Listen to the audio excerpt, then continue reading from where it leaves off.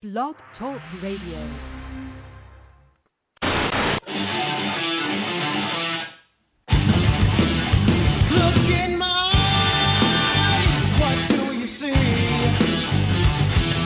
The cost of personality. I know your anger, I know your dreams. I've been everything you wanna be. Oh, I'm the cost of personality. Like Mussolini and Kennedy. I'm the cost of personality. The coast of personality, the coast of personality.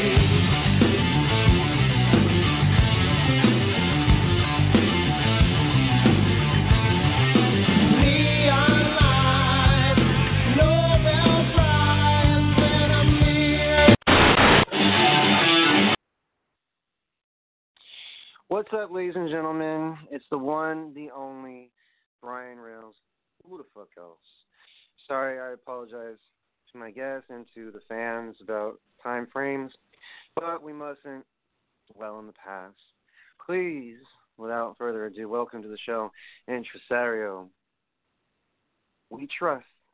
Welcome, folks, to the show, APW's own Steve Tressario.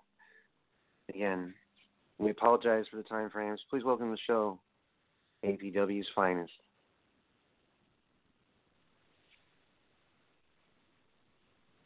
Hello. How's it going? What's up, man? Doing well, it's yourself? Going. I thought I set my alarm for the time being, but I apologize, sir. No worries, man. All good. So, right out the gate, aside from snoozing, I'm going to ask you a question. When you got into professional wrestling, what were your main goals, and what did you look to achieve when you first started?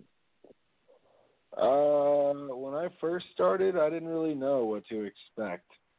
It was in a dingy, auto garage looking place in downtown Oakland, and, there was a ring in there with a low ceiling, and they were teaching us how to wrestle. So I don't know. I got my start through Hood Slam out of Oakland, California,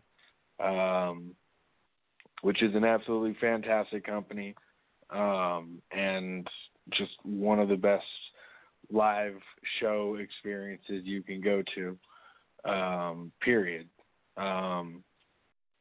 And I got my training started with a couple of guys from their crew called the Stoner Brothers, and I don't know, I didn't really have goals per se. I just finally saw some people up close and felt like that I saw, and one of the people in particular was Brian Kendrick.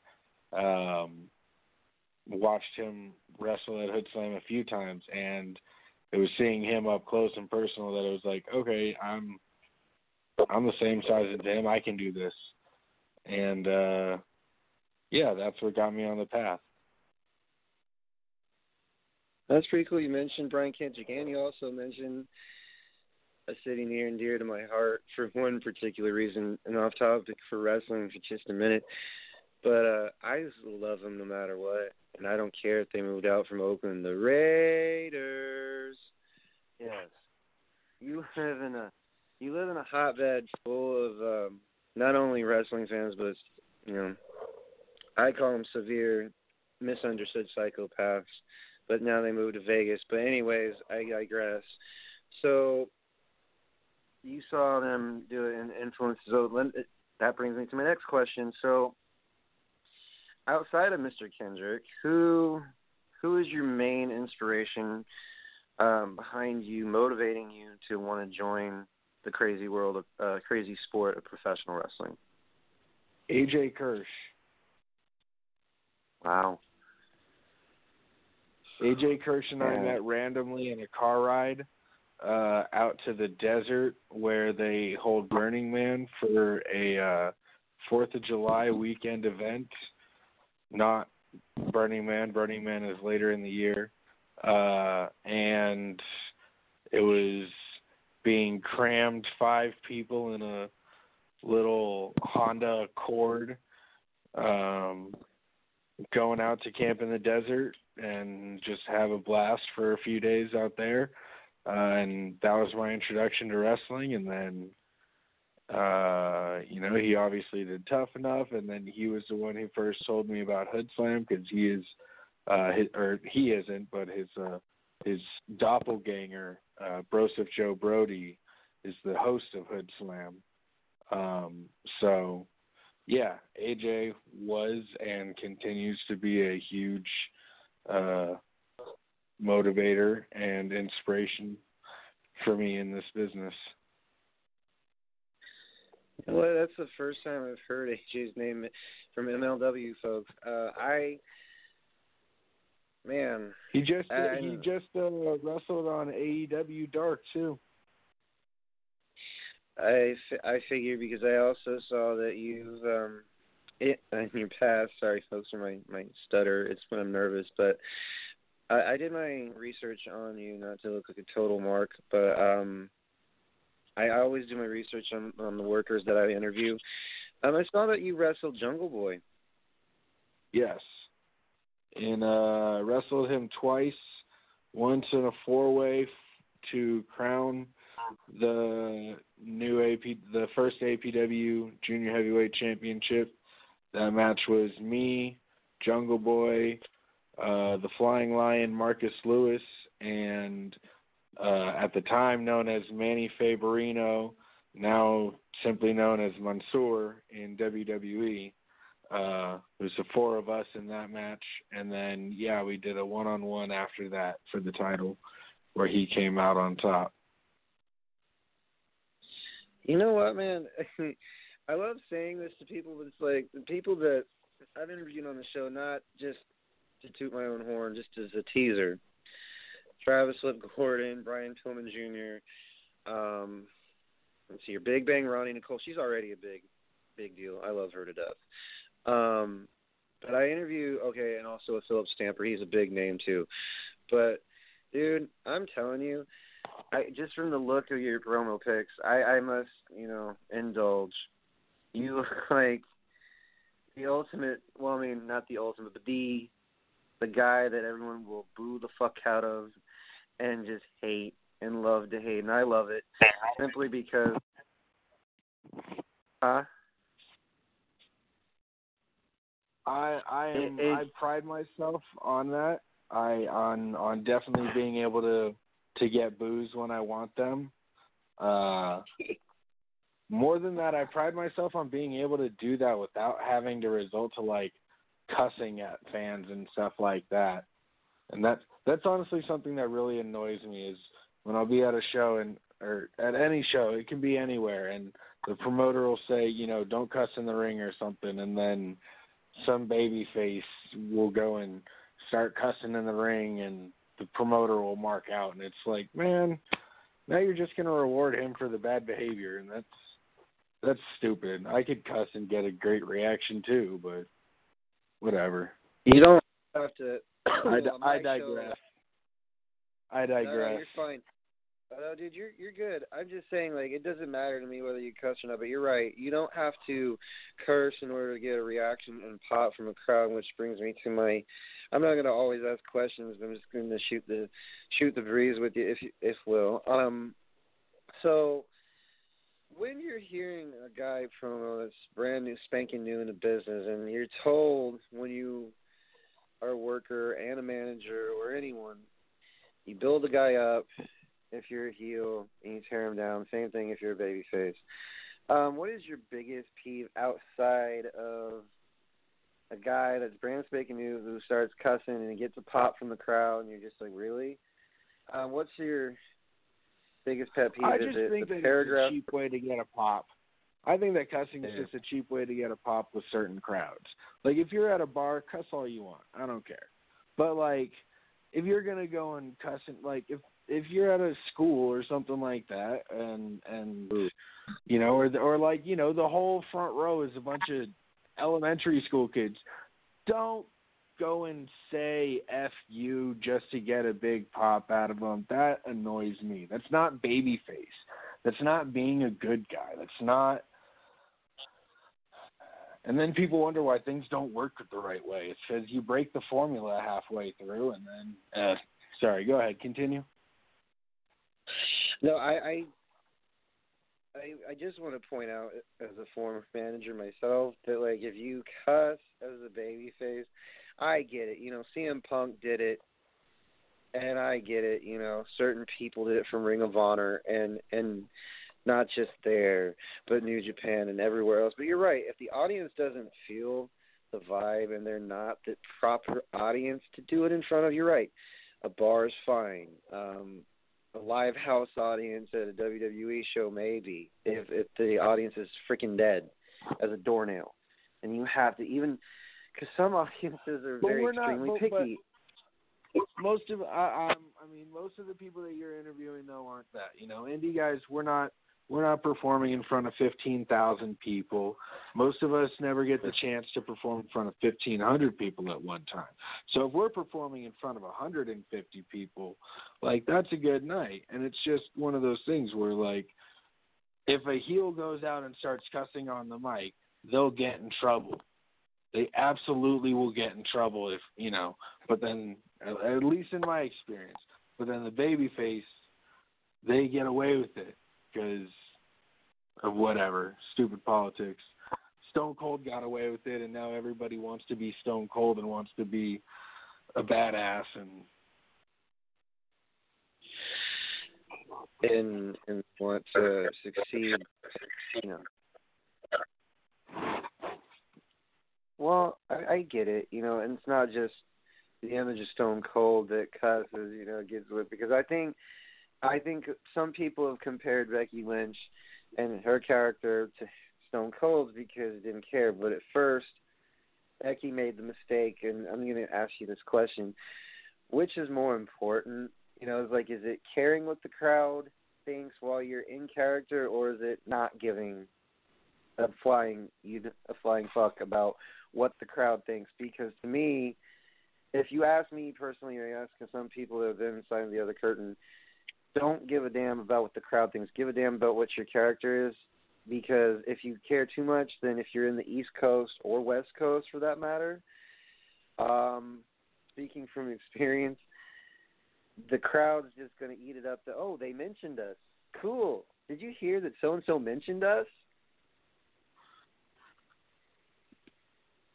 Well, sure. So like you always got to play the crowd differently and see what you're going to get. And there's going to be times where you'll go out there with a plan, and then the crowd's just going to, you know, you'll realize a minute or two into it that, all right, the crowd's just not with that, you know. They're cheering for me even though we planned for me to be the heel. So that's what we're doing. We're just going with that. And you got to be able to do it.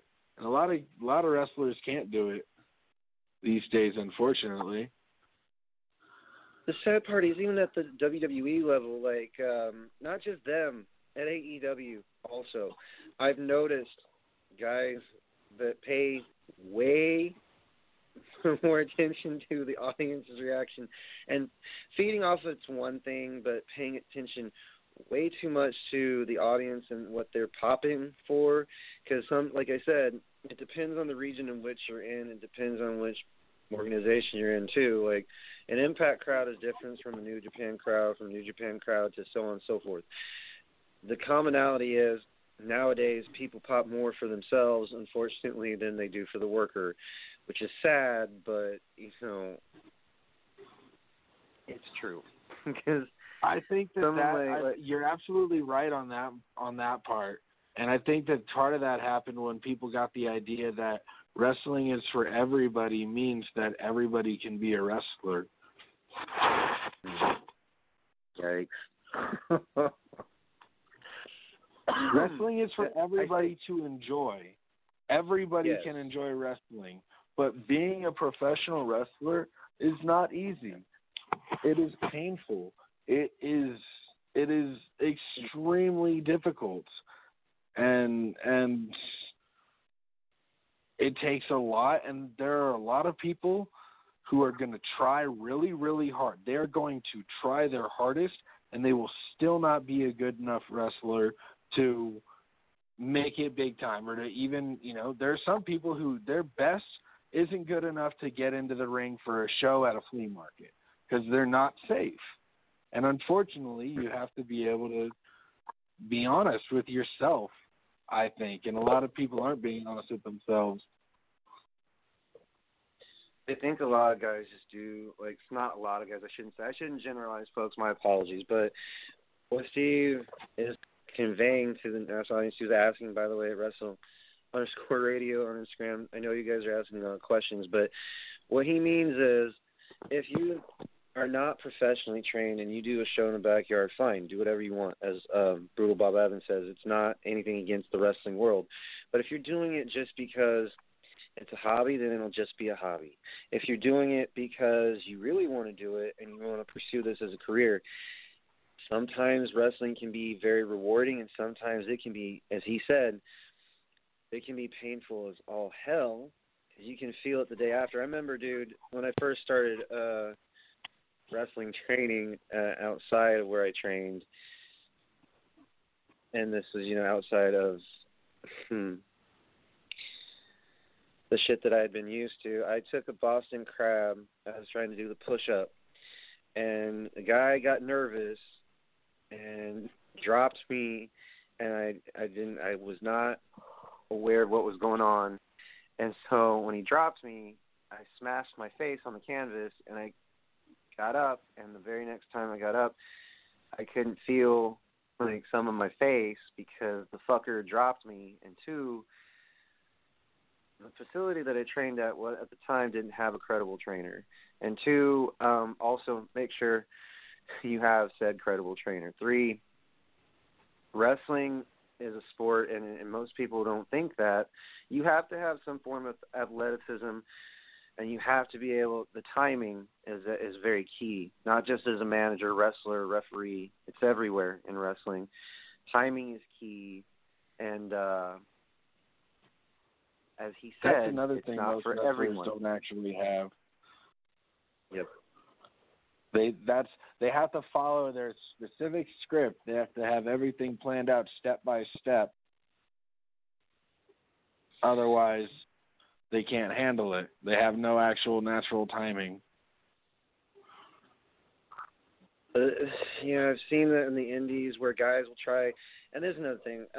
Do you believe, and I know people overemphasize this on their shows and stuff, but the one thing that bugs me, dude, is when guys do, it's not a bad thing to emulate what you see on the main roster in WWE or AEW or whichever organization you want to emulate, whether it be CZW, MLW, if you want to emulate what luchas do, fine. But please understand, originality is key, and if you do an F5, for example, I don't give a flying fuck. If you do a stunner, but the one thing that irritates the ever-living daylights out of me is improper pile drivers, Canadian destroyers, which, guys, if you don't know how to do certain moves, please don't attempt to do one, because you're going to look, you make the guys who are working look, yep. Most Canadian destroyers, it ends up looking like the guy giving the move is the one receiving all the damage. Yep. And, yeah. You can't find, I don't think you can find footage of me doing a Canadian destroyer. The only exception to that is with 4 minutes of heat. I was going to say, I was like, unless you have 4 minutes of heat and also your shine, that's another thing. The baby faces should not be, and this is what my trainer told me, they should never, ever be calling the match unless your name was John Cena or Hulk Hogan, or unless you were somehow Ricky facing Steamboat. Marty Jannetty. Ricky Steamboat. Well, Babyface. Ricky Steamboat. Ricky Steamboat. Greatest babyface of all time. Yeah, I'm just saying, like, unless your name was certain names, to be able to call the match, and because traditionally in wrestling, the heel. Well, so I disagree because a lot of times it's going to come down to experience, or True. You know, and experience isn't just years. Experience is your matches and who you're wrestling. You know, because there are a lot of guys who are 10-year vets who only wrestle 5 times a year, and that's it. And then you got a whole bunch of other guys out there, guys and girls who go out there and they wrestle 100 times a year. So, you know, in a year or two, they've gained more experience than that vet, you know, in that small area or whatever. So I agree. I mean, well, just the way I was taught, man, it was just from a different, like, from my perspective, it was always, like, you let the heel, like, my trainer came from very, like, traditional, like, okay, the heel calls the match and this, that, the other. So that's the way I was taught in my training. And I'm pretty open to anybody's opinion of what, you know, like, hey, you know, the vet calls the match and whoever's seasoned enough, you know, and wise enough in the ring. I would trust anybody from Mark Calloway to, you know, Brian Kendrick or to a Brian Pillman Jr. because they know, okay, this is, you know, hey, man, this is how the match is going to flow. This is what we're doing. I like guys that take leadership, so I trust, you know, that when they call the match, this is what's going to go down. I definitely agree with the fact that, or with the notion that if you are, or that you should be trained to be able to call a match if you are working as a heel. But I also think that you need to be able to call a match in there as if you're as a babyface. Like, they're equally important, you know? Because they're equally dynamic, but and I get it. So let's see here. I'm realistic. Actually, my questions are always on the fly. So if you had any worker that you wanted to work, like at Madison Square Garden or the Tokyo Dome, or actually any venue for that matter, I must ask, like, which worker would you pick and which venue would you pick to work at, and which major event would you choose to work, like, your major at? I still have the goal, I guess it would be, of hope that Manny Favorino and I are going to get another match on a much bigger stage. So, Mansoor in WWE. That's my fantasy matchup. You know what? That's a very unique choice, and I've seen some of his matches through NXT. He's not, folks. He's a very good worker. And you and I have 3 matches also in our pair. No, we have 3 or 4 matches. 4 matches. Man, it's a lot. And I'm we trained together. Like, I trained with him and Shotzi Blackheart. So. Oh, wow! You trained with Shotzi. She's one of my favorites. Yep, I like 3 her. of us all got our start together in the same warehouse. You know what, man? I gotta ask Vix the next question. Well, it's probably rhetorical, and you're probably gonna laugh and say, "Dude, I'm gonna get there." But why the hell are you not in the Performance Center yet? No clue. Isn't my time yet. This business goes in waves. True. And I must ask, because we spoke earlier about, before the show, folks, about guys and gals in wrestling. Well, maybe not gals in wrestling, because you just mentioned Shotzi. That's pretty cool. But we did mention Danny Cage. Have you been to one of Danny's camps before? I have not had a chance to be to one of his camps yet. But I do follow him, and I keep tabs on what he says and all the everything that he's putting out. Or I try to keep tabs on everything he's putting out. But I definitely am aware of him, and if I'm able to make it out to the East Coast and up to his area, I definitely am gonna going to do what I can to get into the Monster Factory. I'm pretty sure, dude, like if Danny, not just him, there was whomever's at that camp, because when I went there, it was Hurricane Helms, Les Thatcher, Rudy Gonzalez, and Mr. Pritchard, Dr. Pritchard, not Bruce, but Tom, you know. And so I just, man, I want to point out, though, that Danny he's very upfront, blunt, and honest. You know, he's like, I use the models that NXT and all the other wrestling organizations use. If you don't listen to me, you know, it's fine. You know, you do what you want to do, but I basically set out a model that is very similar to what you'll be working with in Ring of Honor, WWE, New Japan, so on and so forth. Yeah. And going to his camp twice, dude, was actually, I mean, I realized after going to his camp, I'm not the guy that WWE may want, but maybe there's another role for me.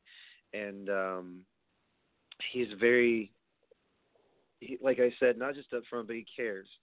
And you can tell that his kids that he trains, they come from a very prominent place, and they're very fortunate and blessed, you know, to be training under him, because that man truly knows what the hell he's talking about. And I would, when the pandemic clears and when he has his camp again, dude, as far as looking at not just your profile pic, but other pictures and watching some of your matches on YouTube, my God, man, like I said, I don't understand why, I guess, you know, you haven't been picked up yet, because you're very talented wrestler. And and it's not just flattering per se. No, I'm pretty sure.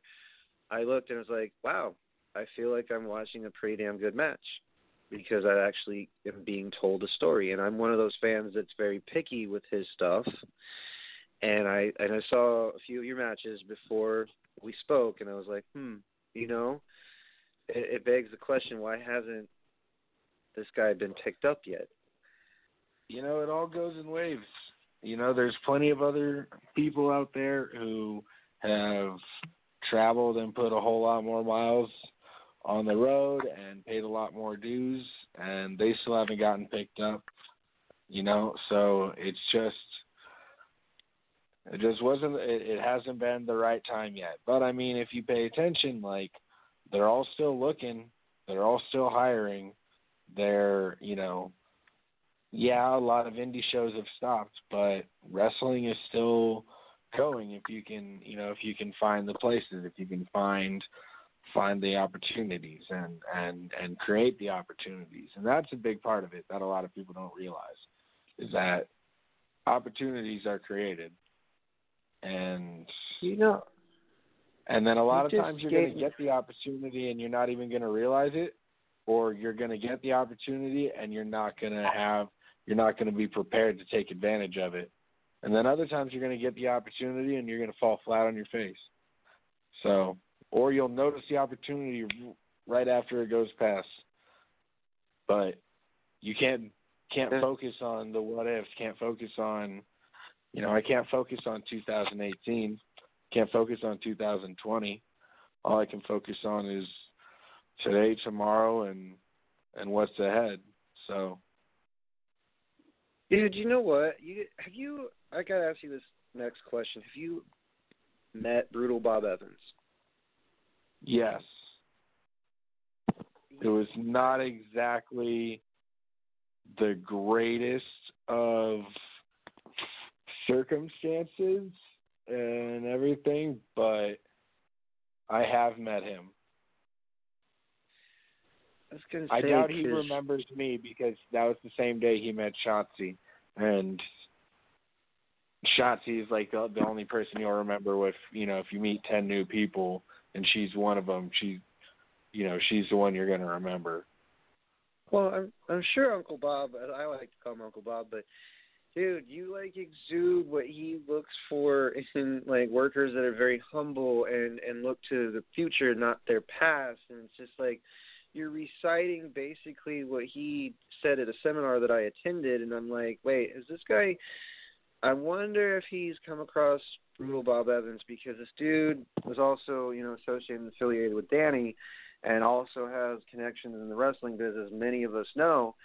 And when you started stating, stuff that, like, God, man, like I said, the one who has more of a responsibility for that isn't Bob Evans. But I mean, I have nothing negative. I have like 2 things negative that I could say about him, but I won't. It was just a bad experience, and it's whatever. But the person that I got this attitude from was Ryklon Stevenson, a.k.a. Ezekiel Jackson. Oh. Yeah. I think he was at one of Sammy Callahan's shows. I'm not sure if he did Sammy Callahan's show, but I know that he's also Will Hobbs' trainer, Powerhouse Will Hobbs. Yep. I was gonna say those names are that you're saying and ringing off. Like most of my guests on my show, like I get variety of guests that come on here from the past that have mentioned a few other names, and Hobbs has not been mentioned, and also AJ Kirsch, which has not been mentioned as well. And not just those names mentioned, but also, dude, I gotta go outside of. Well, that's not outside of wrestling, but since you started working, man, and you've dealt with fans that have been crazy and they've, threatened or what, maybe not threatened, but, said some stupid shit. But I got to ask this question. I always ask my guests this question. What is the weirdest thing that a fan has said, done, or offered to you, and you just had to take a minute to laugh and go, okay, you know what? No, now's not the time to offer me this or do this or say this to me. But I appreciate the flattery, but no. Have you ever had that happen to you before? I mean, I get people asking me what size feet I wear, and like, if they can have pictures of me in my gear that I haven't posted online and stuff like that. But nah, nobody really DMs me. I got boring DMs. Oh. So no, like, let's meet at the hotel, man, type thing, or no. I look. I'm a hell of a wrestler. I just haven't figured out how to get over yet, unfortunately. And so I guess that the weird fans don't know me. So like they just don't know who I am yet. Yeah. It's not. Or like, I mean, I don't know. There was someone who just went around and asked, like, they created a new Instagram profile and they asked like every independent wrestler about their feet, and do you have big feet? And just so you know, just so anybody listening, like, if you're thinking about sending us that type of stuff, we're just gonna mess with you. Oh, boy. If we acknowledge you, we're just going to mess with you. Oh, so, like, you're not going to get anything serious from us. That's kind of weird to ask about feet, because that's just, I mean, like, so I asked the question, and one person said that he said, when a fan asked him to, actually it was my previous guest, he was asked to sign a bra. And I'm like, that's not so weird. And then I thought, I was like, never mind. I just registered that in my head. So I guess I'm just like, well, people ask weird things. It's wrestling. Wrestling fans are wrestling, and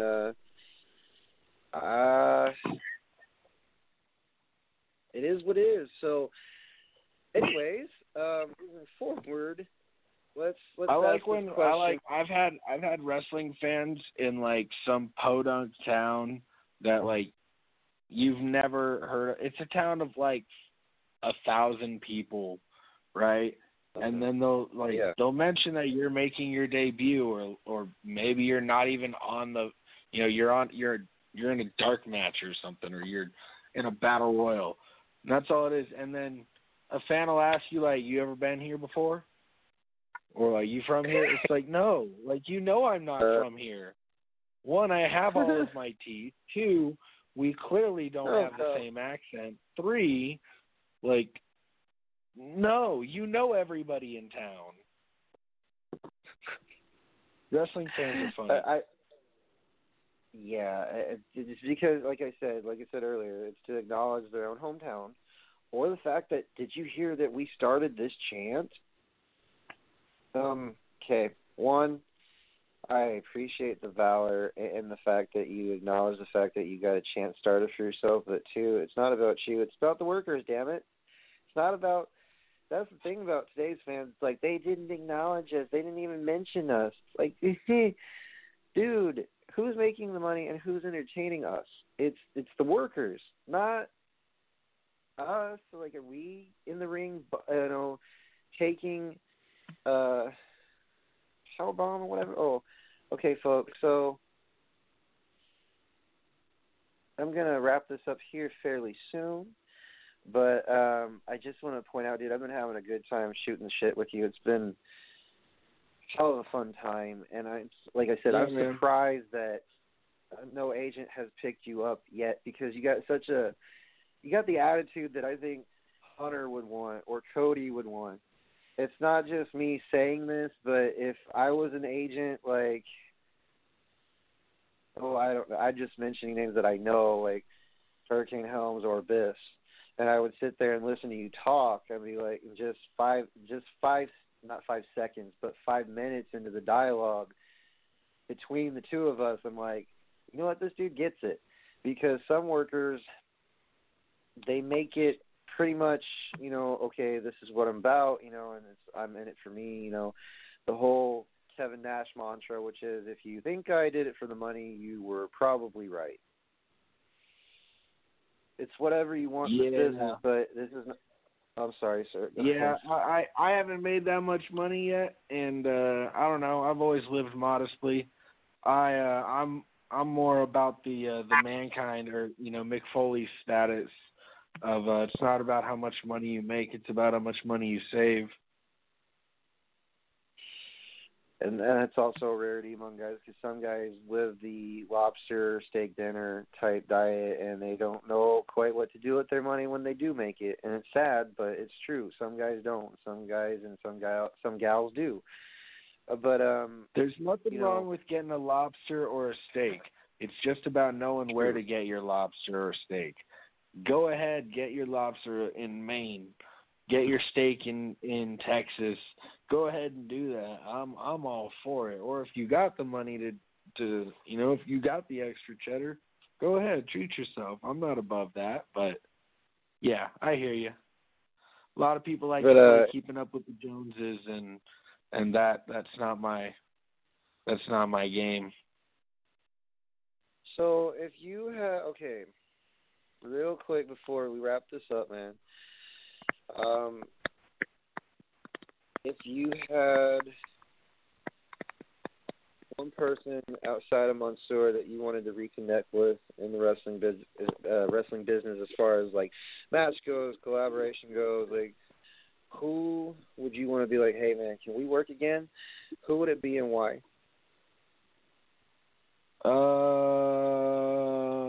To work again? Mhm. Or like, or who would you just you have the Jungle Boy? Well, doing something with Jungle Boy would certainly be dope. At the same time, having a program with Will Hobbs would be really special and would mean a lot to me on a personal level. So, yeah. I'll say Will Hobbs. Will Hobbs, that's cool. All right. Before we go, and like this not to be roundabout, so how can fans reach you on your social media platforms, Instagram, Twitter, the Facebook? Like, specifically, can you list off the way fans can reach you? So I am on Facebook, Steven Tressario. That's Tresario. On Instagram at redsnapper.tresario. And then also on Twitter, you can find me at Tresario Snaps. All right. And is there any shout-outs you want to give before you sign off here, sir? Shout out to the man who should have been signed by AEW to be the librarian, the true librarian, Richard Dick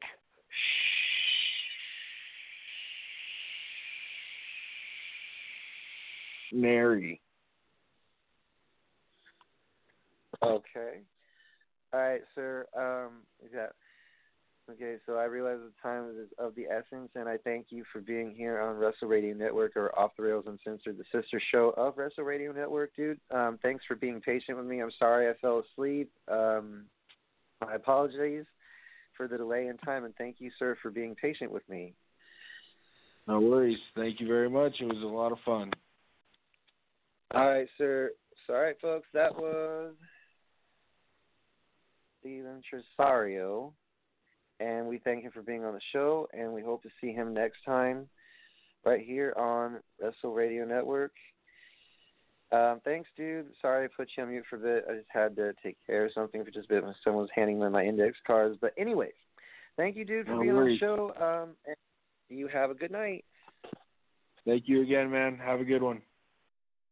All righty, so that was Steven Tresario on Wrestle Radio Network, and we thank him for being on the show. We hope to see him again sometime in the coming months. Right now, folks, we're going to review NXT and AEW, but for the time being, we're going to pause 10 seconds for station identification right here on Off the Rails Uncensored.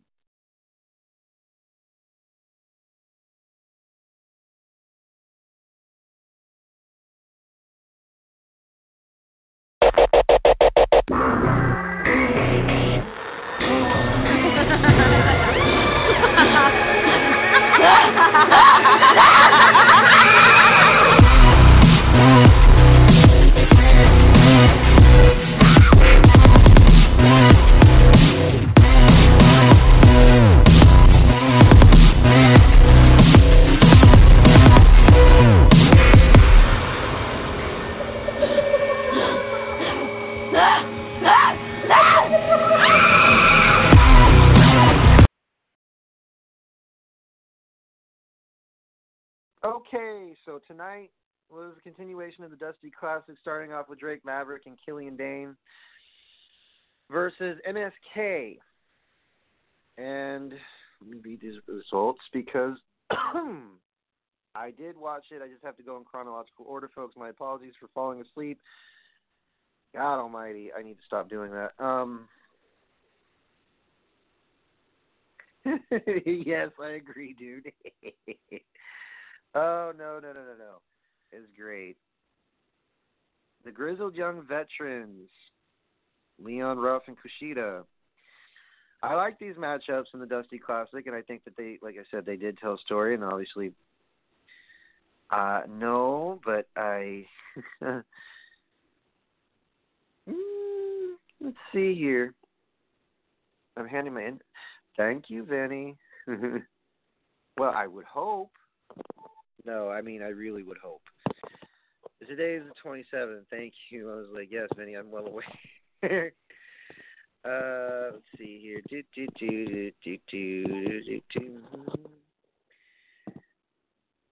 Thank you. Handing me the right cards for this time. Okay, so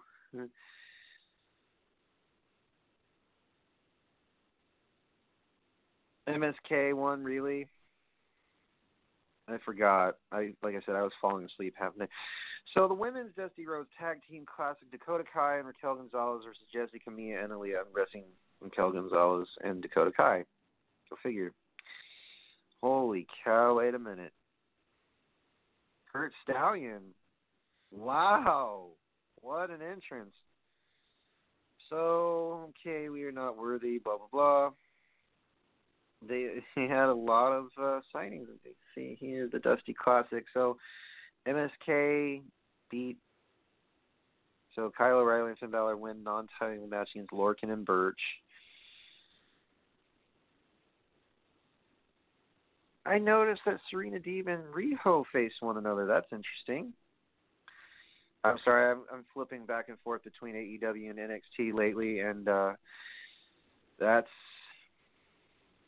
fairly interesting picture right there. So they have Finn Balor and Kyle O'Reilly versus Oney Lorcan and Danny Burch. So they're building up to this. Fairly interesting, right? From the Capitol Wrestling Center, Finn Balor and O'Reilly team of the Pete Dunnes, Oney Lorcan, and Danny Burch. Okay, so they show highlights. So Killian Dane and Drake Maverick versus MSK.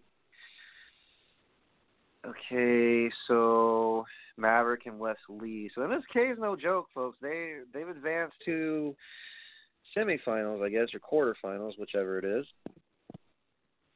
MSK beat Killian Dane and Maverick, so semifinals, okay. Raquel Gonzalez and Dakota Kai versus Aaliyah and Jessie Camilla. That's interesting. Both heel teams. The winners will face Candice LeRae and Indy Hartwell. That ought to be interesting. I like Indy Hartwell and Candice LeRae, kind of, sort of. Tyler Rust versus some guy. That's horrible to put some guy on there and not even give him a name. Come on. Benny, you ass. You didn't even write his name on a fucking card. Rust manager Malcolm Bivens. Another one of Monster Factory's trainees, right? Tyler Rust defeats Rios. How did some guy... Holy shit. You just put... I'm not even with you tonight. He's laughing his butt off, folks. Kushida and Leon Ruff versus the Grizzled Young. Now, this is a good match. Zach Gibson promos to the ring as usual. I love Gibson. He's one of my favorite dudes of all time from NXT UK. So outside of Walter, Zach Gibson, there's a few that, okay, so who won? The Grizzled Young Veterans, of course. They're going to be in the semifinals as well against MSK, I'm guessing. And then Stallion laid out backstage, general manager, and it says Legato. Okay. Because Kurt Stallion showed up to the show. Wow, that's interesting. I saw Stallion before.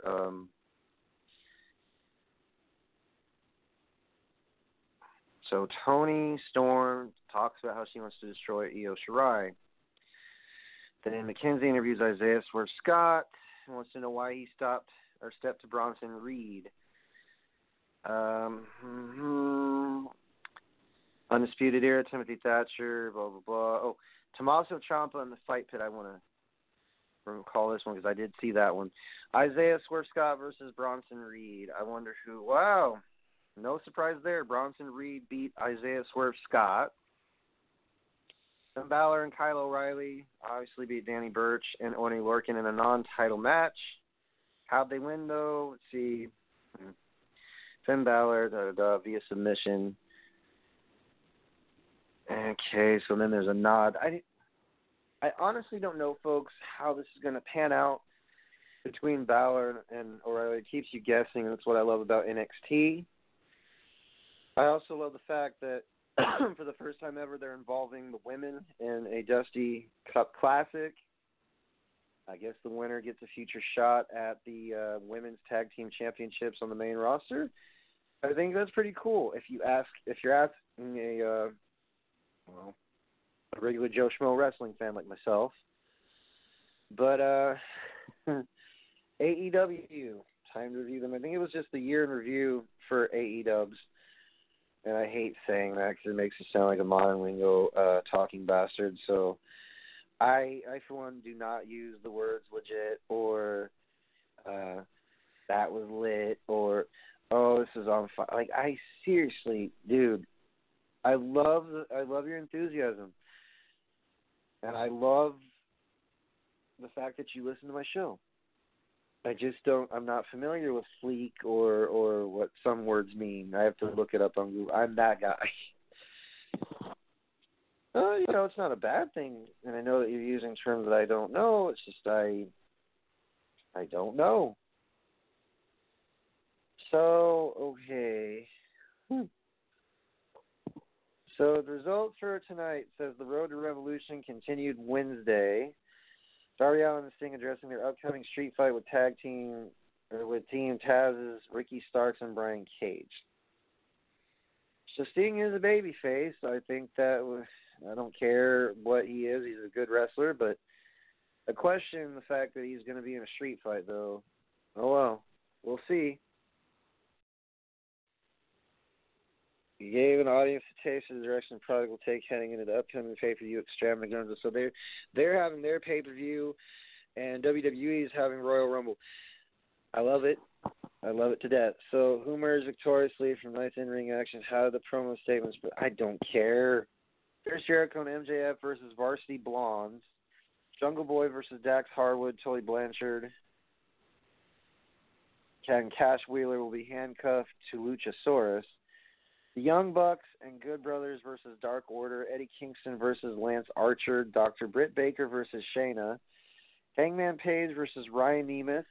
Darby Allin and Sting address their Revolution Street fight. And Cody Rhodes responds to Shaq. I still question the fact that Shaquille O'Neal's in the ring. He doesn't really... Everybody... If it's a draw, it's a draw. John Moxley speaks out about his beach break match against Kenny Omega and the Good Brothers. I mean, this is fairly intriguing, compelling TV, folks, but let me just point out that Bleacher Report's not the best of finds and not Forbes, STB Nation, Ringside News. Ringside News may have it, but then they never figure in continuing their fucking results. They give a long-ass blog, and it's not that bad because obviously it's the most popular to go off of, right? Really? They gave the same format. Eddie Kingston makes his entrance, followed by Lance Archer, accompanied by Jake the Snake Roberts. Archer tells him to go to the back, and why the fuck is there an advertisement right before I'm reading the results, you fuckface? Okay. Although I appreciate the premium SUV ad, dude, really? Let me just hit the back button. Nope. Okay, there's the AEW Dynamite results. So it tells Jake the Snake to go back, and he wants to go it alone, and Lance Archer versus Eddie Kingston, who wins this match. Kingston wins. All three men attack Archer after the bell. Okay, so they run down the car. The Moxley talks about the Young Bucks and Omega. Theorize that they're all working together, and then commercial break. And then Sting talks and says Team Taz throws out false accusations, say they call us hoodlums. Darby is a hoodlum. Darby says it's all about survival, blah, blah, blah. MJF makes an entrance with the Inner Circle. Crowd sings Judas. Varsity Blonde's already in the ring. MJF says him and Sammy need to talk after the match. Says he embarrassed Griff Garrison last night. Okay, Garrison attacks MJF. Jericho and MJF versus the Varsity Blondes. That's an interesting tag name, to say the least. So it was Garrison and Pillman Jr. That's interesting because the Hollywood Blondes was his dad's tag team name, not to sound like a total mark, but, you know.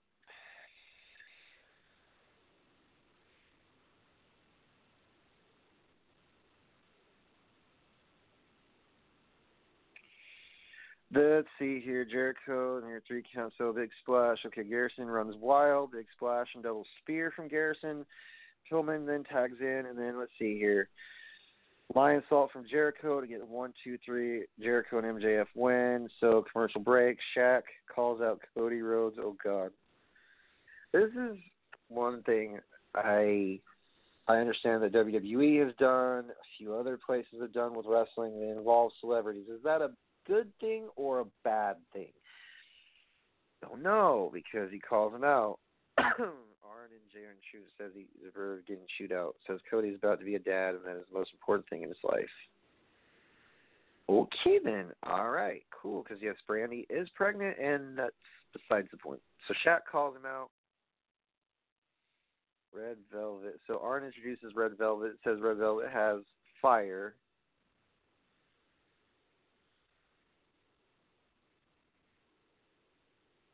Wow, so now Red Velvet says he's going to stir Jade's bitch ass up. Shimani says the ball's in Shaq and Jade's court. Video of Kip and Penelope. They're excited to get married. Okay. Hangman Page makes an entrance. All right. Outside of all the accolades, or not accolades, outside of all the shit that's going on, chops in the corner, Nemeth escapes. So Hangman Page versus Ryan Nemeth is next after the commercial break. And he is wearing, yes, I do realize he's related to Dolph Ziggler. You don't have to point out the obvious, folks. Matt Hardy enters to scout. Nemeth does a bouncing wrist lock. Let's see here. They basically took note of Ziggler. You took note of Ziggler and his brother being very similar in the ring to one another. Hangman Page wins the match, so Matt Hardy cheers on Page. Tony enters the ring and asks Matt and Page what's going on, and Matt says he is just here to support Page. Okay. Tully Blanchard will be handcuffed to Luchasaurus to prevent outside interference. Jungle Boy makes his entrance. Marco Stunt sent to the back. Dex Harwood versus Jungle Boy. Okay, there's lockup. Dax forces him in the corner. Jungle Boy, okay, I'm going to skip past all that. Suplex from Jungle Boy and sends Dax to the outside. Misses the baseball slide, gets Sherman. Okay, I'm not going to read every single note. Jungle Boy wins.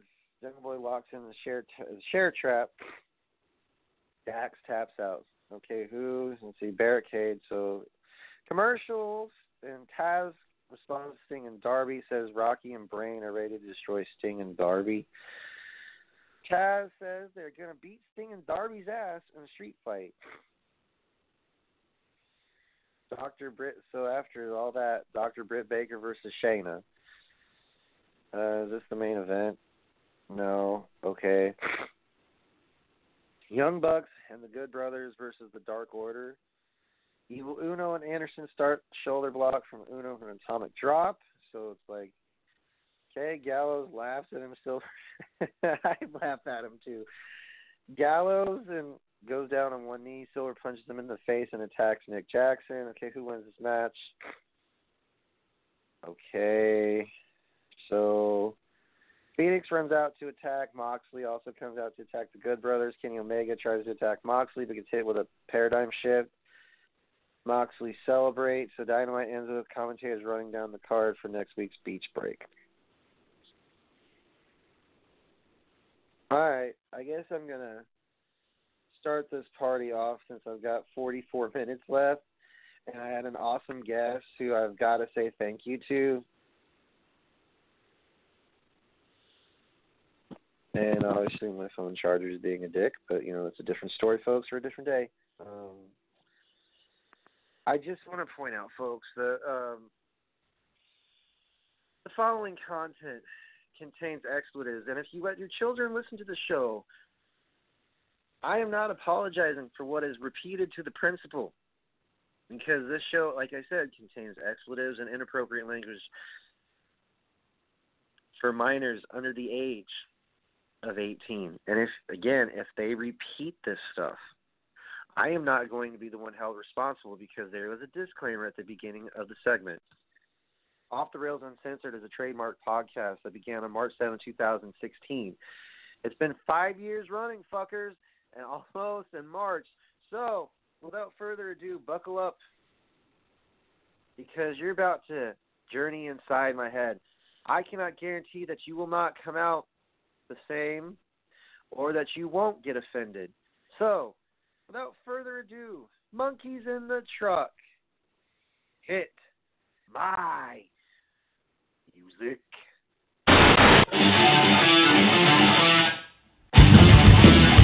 Look in my eyes, what do you see? The cost of personality. I know your anger, I know your dreams. I've been everything you wanna be. Oh, I'm the cost of personality. Like Mussolini and Kennedy.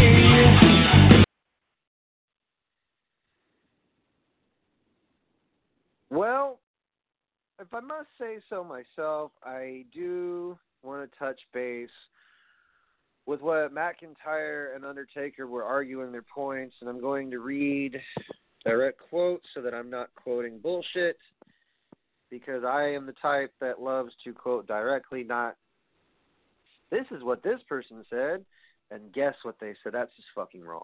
So, ta-da.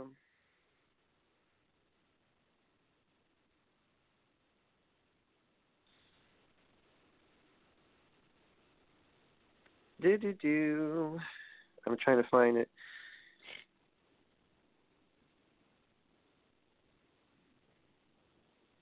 McIntyre disagrees. There it is.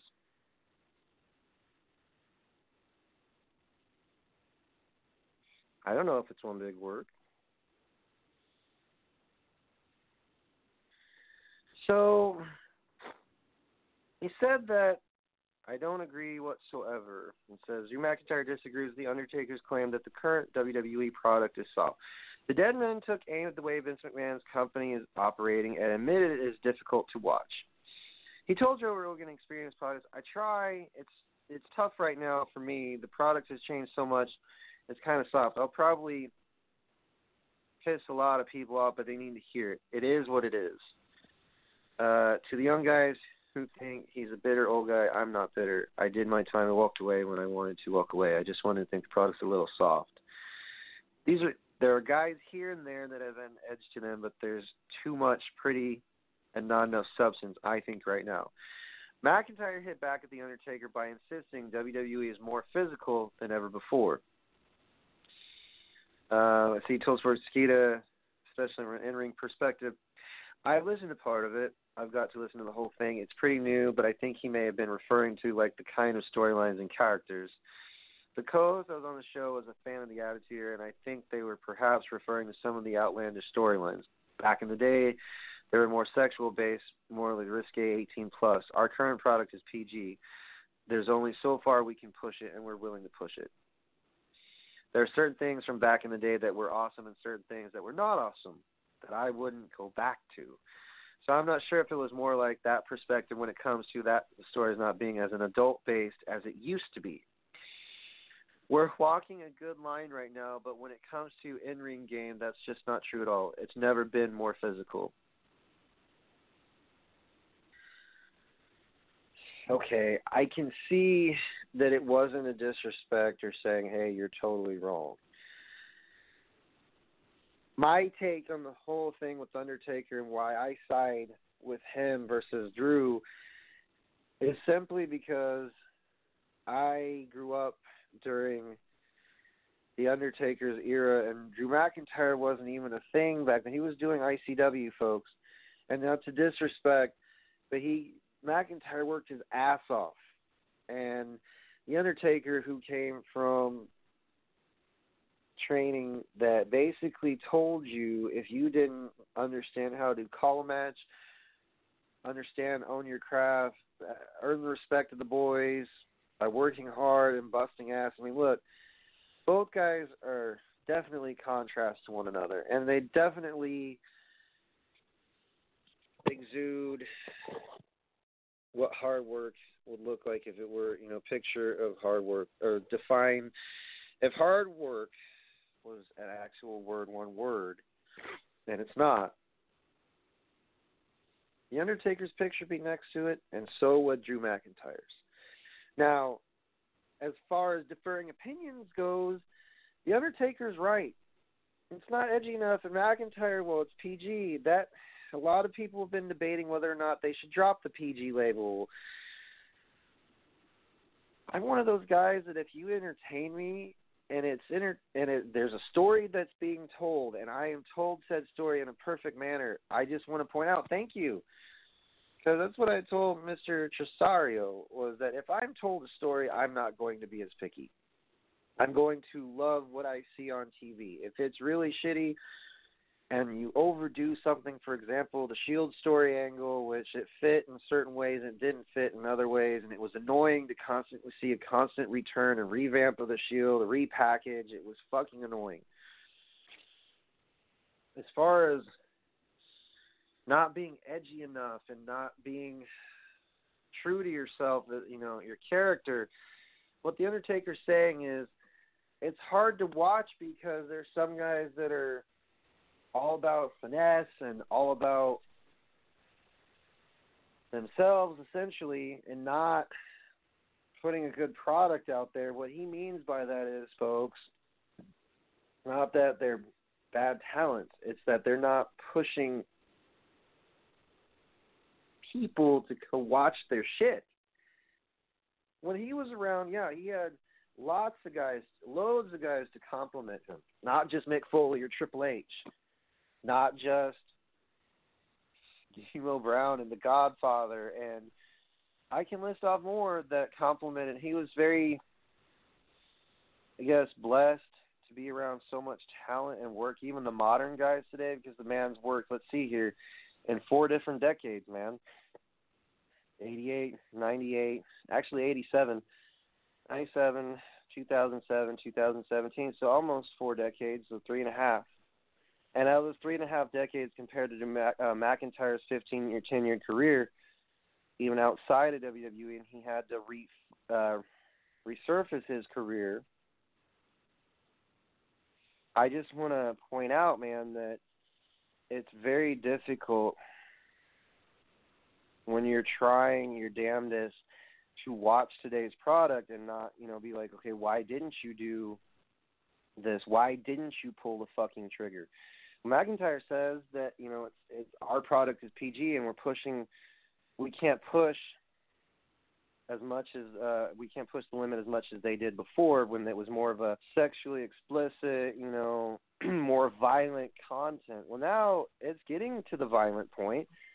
It's getting to the absolute violent point, man, where, you're seeing Randy Orton take a fireball from Alexa Bliss. I haven't seen a fireball since 1999 when Chyna took one from Kane. It was dramatic, I guess, there's some nervousness if you've never used a fireball through an independent show where it's just a piece of fucking tape and, you take it, you light it, and there you go. So my thing is, if the product's going to be edgy, they need to do more research. No, they just need to do it. On the fly, keep you on the edge of your seat type thing. Because right now, does AEW have or hold an edge over WWE as far as content goes and production-wise? I don't know, because having Shaquille O'Neal involved, that's the umpteenth time that he's been involved in professional wrestling. Is there a reason why you involve a celebrity? Possibly because you're going to get a lot of Twitter or tweets, and it's just going to be one big social media fest, when a celebrity gets involved like Snooki or, hell, I don't know. Upon a time, E.T.'s co-host, Maria, she got involved.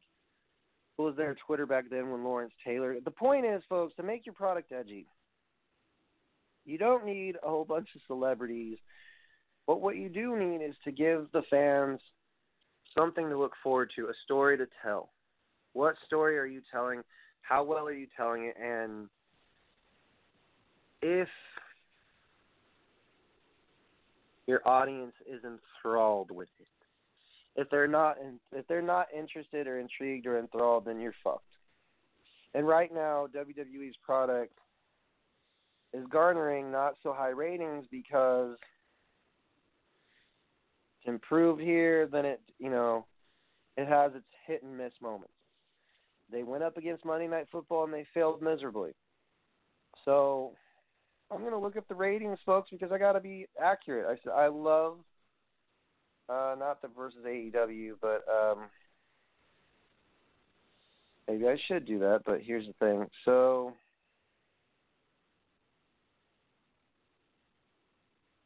yes, I know it's been I don't care about that. So WWE ratings. I'm going to go with Raw ratings and see what's going on. In 2021 so far, in a few weeks, WWE Raw ratings suffers drop ahead of WWE Royal Rumble 2021.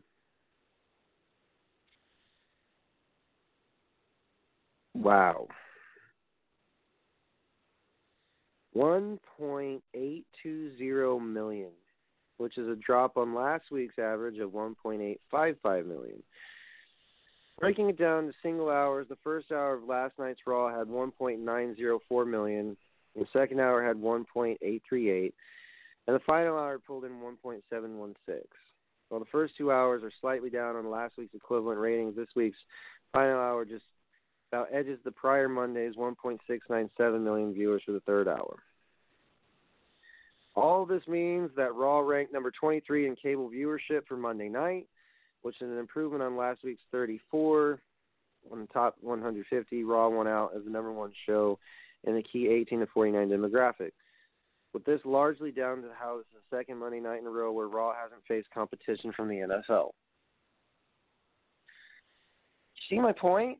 If you have, and it's not just them going up against Monday Night Football, it's the fact that it's not the same as it was from when it first started. It was low, when it was getting up there to the Attitude Era, not just the Attitude Era, but when it was going against guys in shows like ECW and WCW. Competition made Vince and the people around him want to strive harder to make the product more edgier, more in tune with the people, because Russo said on Dark Side of the Ring, they wanted an edgier product. They wanted wrestling to be modernized. They had the attention of college students. So you can imagine that every Monday they'd be glued to their TV set, and then they were the guys that you didn't want to fool, because if you did, they'd be like, how dare you insult our intelligence?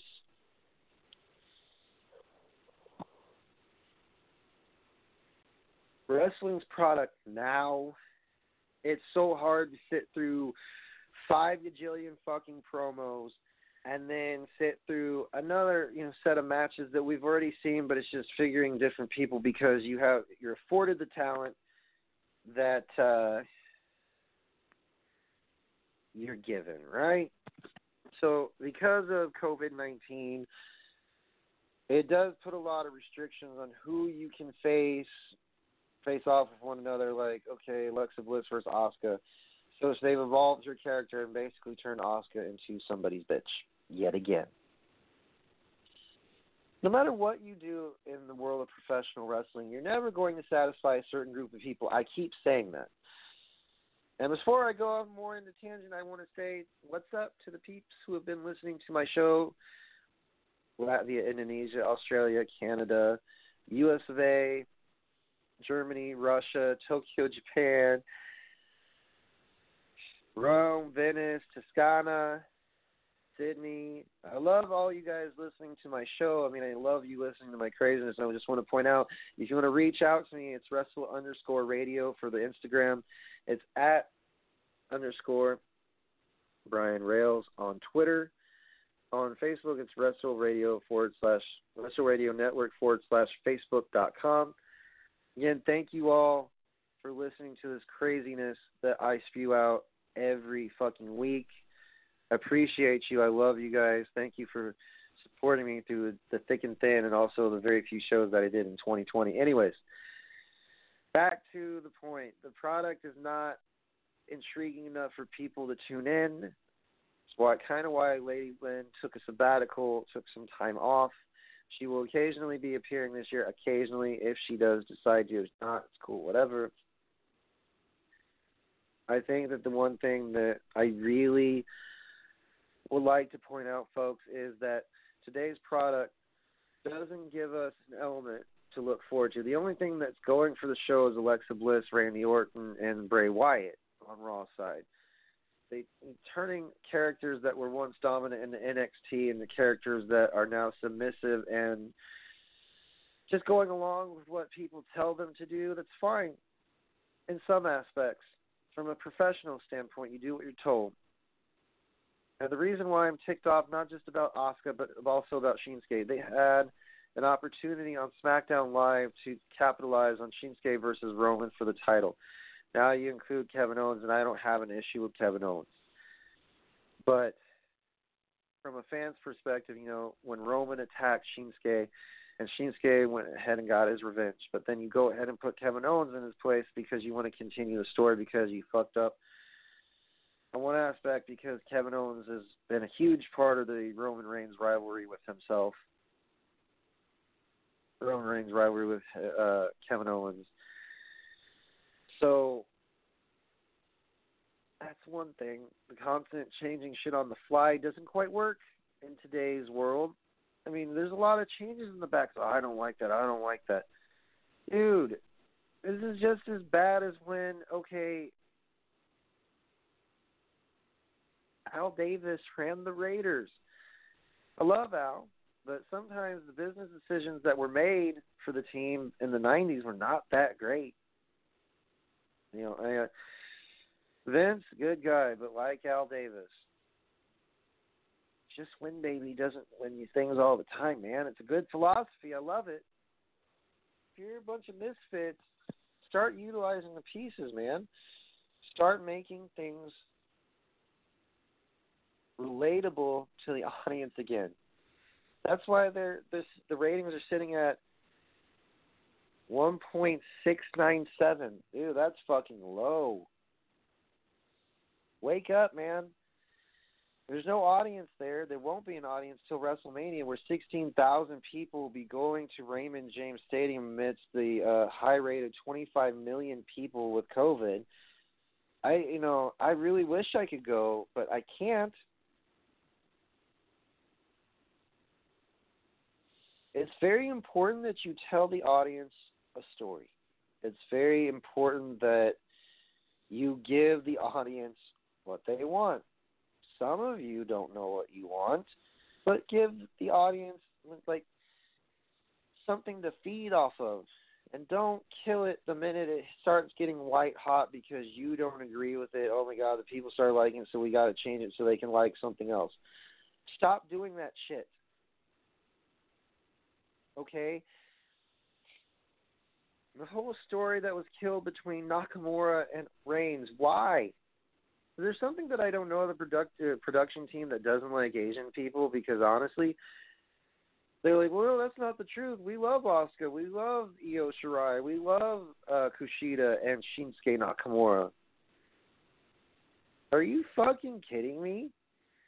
So explain yourselves as to why Asuka has been completely submissive towards the idea that she's been everyone's bitch, including Charlotte Flair's, and also the fact that she loses to Alexa Bliss, which she could basically snap in half if she wanted to.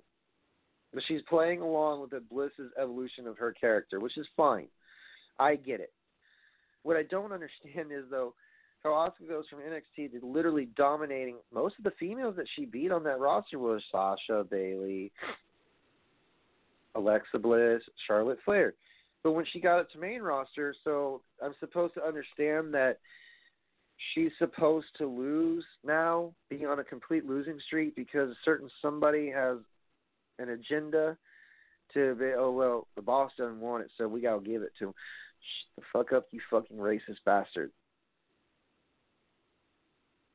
The Hurt Business. If you give MVP the reins, not saying that all the inmates can run the asylum in wrestling, but son of a bitch, what he did in Impact is different than what he could be doing in WWE. Are you kidding me? The man can talk. The man can work. So why isn't he been given the reins? Like, you ought to add a version of something that no one in wrestling has seen. In today's current product, it would be huge if you just added like BLM shirts and go out on national TV because, oh, we don't want to get complaints. Motherfucker, that's how you get ratings, is by doing stuff that's edgy, end quote. That's what the Undertaker's talking about. There's nothing edgy about any of the product. There's some guys that are great, he said, but they're just not they're just not it. They're concerned about the pretty instead of the product. He's not saying they're terrible, but based on what I've seen, based on what he's seen, it's going to be a different perspective. He's going to say, I love the guys, and they're talented, they're athletic, but they're not pushing the envelope enough to where fans are going to want to tune in and be like, hey, I want to watch your shit. Hey, I want to tune in and I want to watch what you're giving us. That's the sad part. That now you're given the choice of being, how many times can we change our mind before the card actually goes out live on air? Card subject to change. That's what it says on every bit of the card. I get it. Some things are straight wrestling, and fans complain about that. We don't need promos. We need action. Promos can fit where they fit. It's not just about talky talk. And sometimes Raw seems like that because the Hurt Business comes out. It's like, man, it's a too much blend of the Hart Foundation, and that's kind of the wrong time period to be doing that kind of gimmick. Especially if you look at the evolution in that chain, it's like, you've got Shelton Benjamin, Cedric Alexander, MVP, and Bobby Lashley. So in other words, folks, you got another Nation of Domination, and that's a very edgy gimmick in itself. Right now you can include stuff like Black Lives Matter. Not just Black Lives Matter, but you could do a lot with that gimmick and make it more edgy. Not just one gimmick. Not all about the flashy pizzazz and muscle and all that. The Hurt Business just, if the New Day was around, I guarantee you can't change them now because fans are expecting them to be baby-faced for life. The Street Profits, you could combine a lot of people to make a story work, but combining is not just the half of it. It's how your presentation is 9/10 of the law in wrestling. If you don't present something to where people can actually comprehend or talk about or discuss in a positive light, that's why your ratings are sitting at 1.6. And it's sad that that article basically just stated because their numbers have improved due to the fact that Monday Night Football is not on anymore. And the fact that people are bored out of their fucking minds and want to watch something other than UFC, which is, a huge deal in the world because people want to either emulate it, wear the shorts, wear the shirts. They want to see a guy like Conor McGregor knock the fuck out of somebody just because, or they say that, oh, that's real wrestling. In a sense, they're still rolling around barefoot with each other, and they're still, have naked men in shorts doing what? Rolling around with one another. So there you go. I don't know what intrigues dudes to do that. Maybe they want to try it on their friends and they want to play wrestle around, but who gives a fuck? If you're not reaching your audience, which is what The Undertaker was trying to say, fucking someone push the envelope. Someone push that button. Someone, get pulled in the back of the office, not get fired, but someone do it. CM Punk was the last guy on God's green earth to test Vince's patience.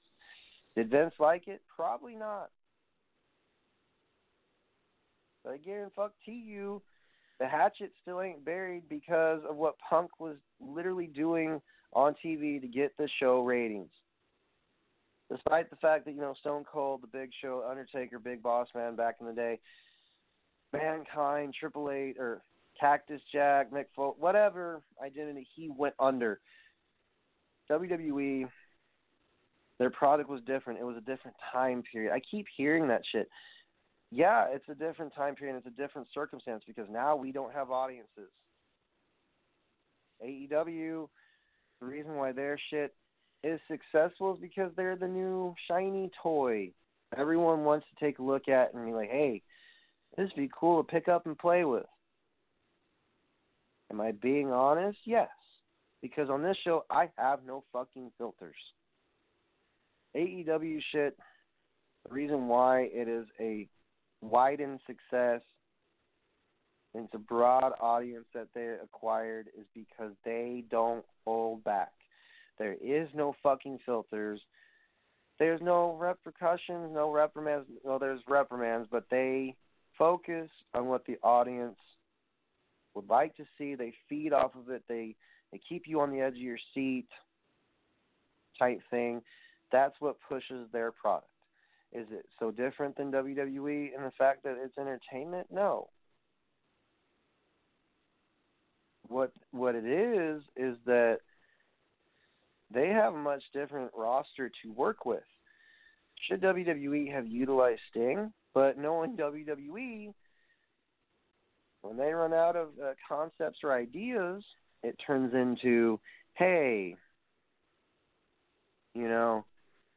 this is who we're going to force down your throats.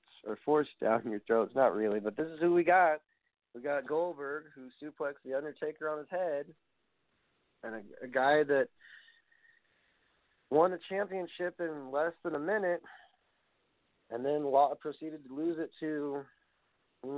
back to Lesnar, which I don't really care, or did not care for. It was just the equivalent of watching his match WrestleMania 20 live at the Garden. I was there for that bullshit. He got booed out of the building. It's not to say that Goldberg doesn't have talent, but forcing that kind of shit down our throat because, McIntyre needs to face Goldberg. Why? So that it sets up. This is going to sound really bad, and I'm sorry for doing this, folks, because normally my matches end up, my mock phantom matches that get cast verbally. How about a fatal four-way between Goldberg, Lesnar, McIntyre, and Roman Reigns? I wouldn't put it past them to put that on the WrestleMania 37 poster. Because honestly, if you're doing two-nighter with 16,000 people in a 65,000-seat capacity, you might as well just do it at the Amway Center. Fuck's sakes, 16,000 people at the Raymond James Stadium. Why? When you can't even fit the full capacity for it. People are going to eat up. I would love to go. I have been to every single Mania except for the one that didn't include an audience, and they just did it at the Performance Center. So today's product without an audience, it's been difficult. It's been innovative, but it's not innovative enough to the point where it's just like you have ideas and concepts that we all love as fans, and then you just throw it away. Stop doing that. Me wrong. I love professional wrestling, and I haven't sat down and watched a full Raw that has actually captured my attention in quite some time, because I just keep, watching clips of it. Because Facebook, thank you, Facebook, and thank you, social media. Why watch some of it if I can watch some of it through my news feed and my suggested videos?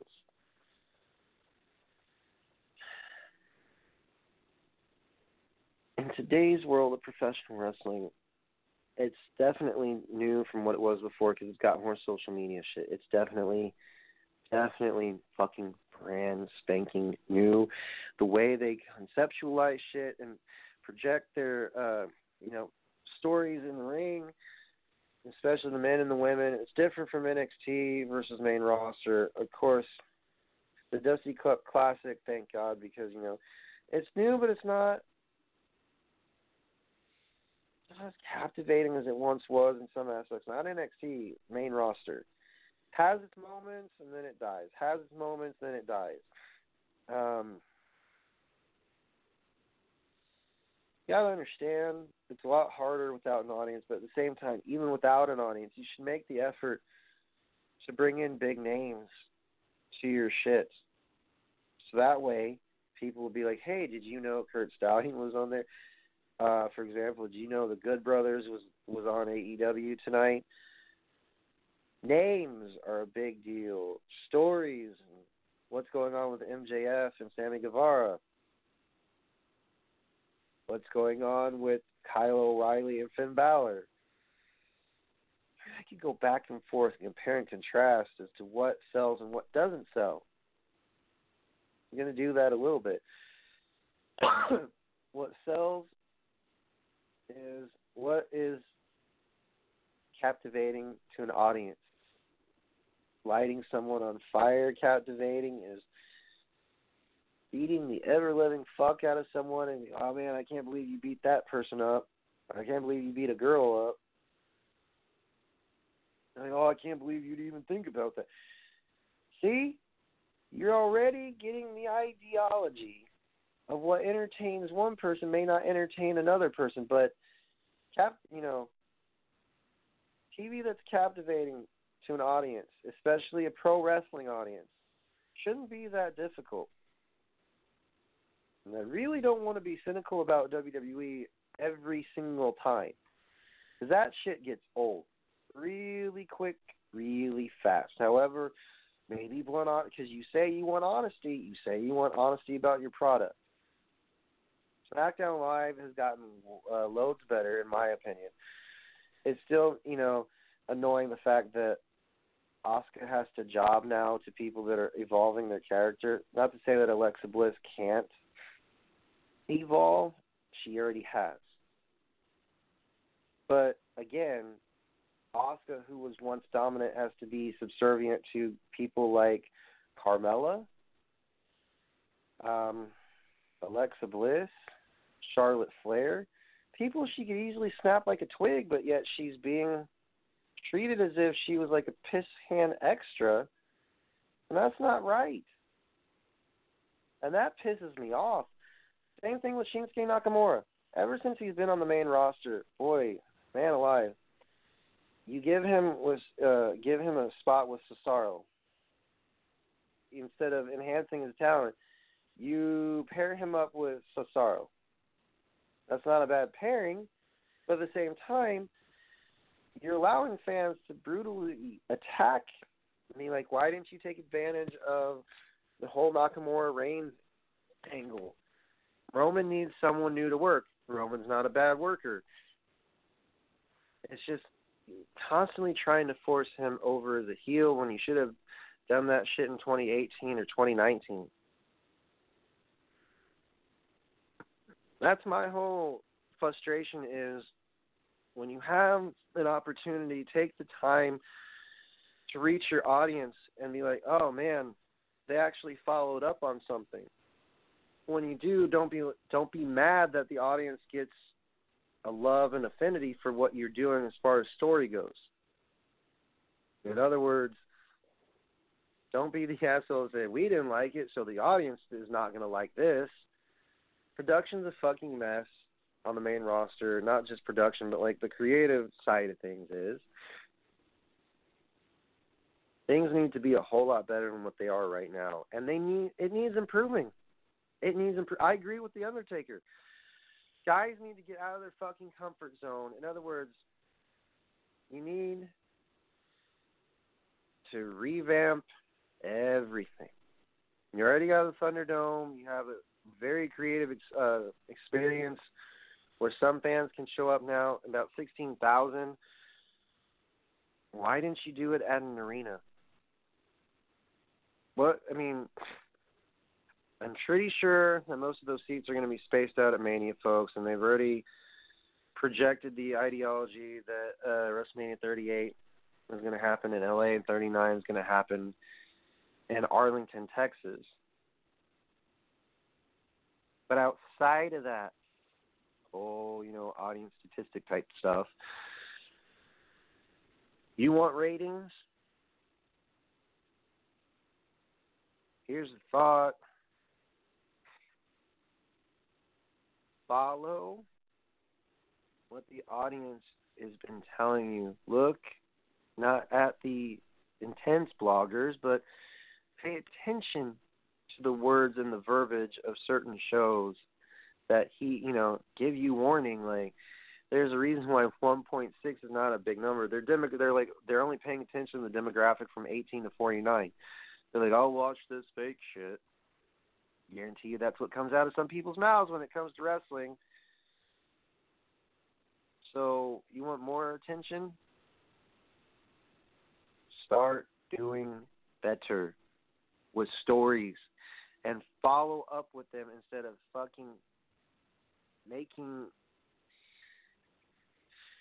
Just doing stuff on the fly is not always good, man. That's all I'm going to tell you. Sometimes doing stuff on the fly works for certain shows, types of shows. But when it comes to you're on the main roster and you're changing stuff on the fly, stop doing that, please.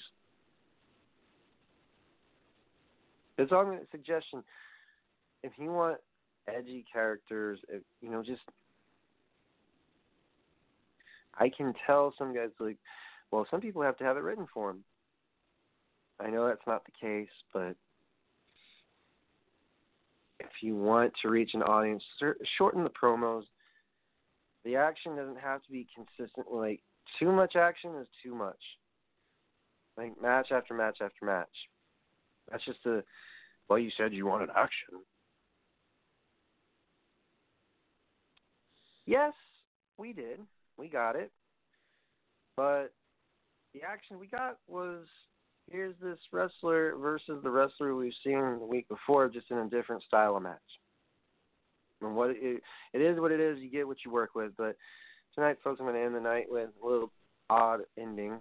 If you like to be investing in yourself and becoming a professional wrestler, referee, manager, bellkeep, or manager, you can do so by joining Monster Factory in Paulsboro, New Jersey. The information you can find is located on www.monsterfactory.org. Do not email the office. Also, masks are required due to the expanding global pandemic. You are required to wear a mask the entire duration of the practice in which you enrolled in. There are enrollment plans cited on the website on monsterfactory.org. There's even a documentary documenting the world-famous Monster Factory located in Paulsboro, New Jersey, under the tutelage, actually under the ownership, Danny Cage himself, who has produced superstars such as Matt Riddle, Sheamus, Luke Gallows, Carl Anderson,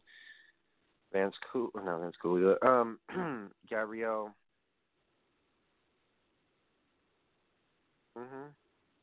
Gabby Martinez, just to name a few. Oh, and the school's produced, before Danny, it produced guys like D'Lo Brown, The Godfather, King Kong Bundy, Tammy Lynn Sitch or Sunny, the Body Donnas, list goes, Headbangers, Mosh and Thrasher. The list goes on and on, folks. Invest in yourself today. Make that dream of becoming a professional in the world of wrestling at www.monsterfactory.org. The phone number is located directly on there. The email, if you wish to enter at your own risk. Email the office if you wish, but it's not to be suggested. And where it's located, it should have an address when you type it in Google. It even pops up as the world-famous Monster Factory. This school is no joke. It is the best, one of the best in the world. So with that, folks, I'm going to end on, if you didn't like what good old Brian Rails had to say, then I got 3 choice words for you. Forget about it. Toodles, bitches, I got to sleep, got work in the morning. Good night. Toodles, bitches, I love you all. Thank you all for listening. Tune in next Monday and Wednesday, and we have another guest. See you.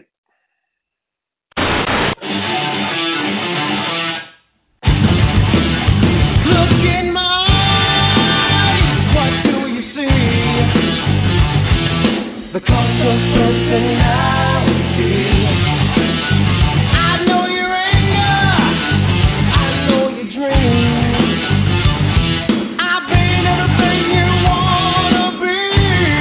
Oh, I'm the cost of personality. Like Mussolini and Kennedy. I'm the coast of personality, the coast of personality, the coast of personality.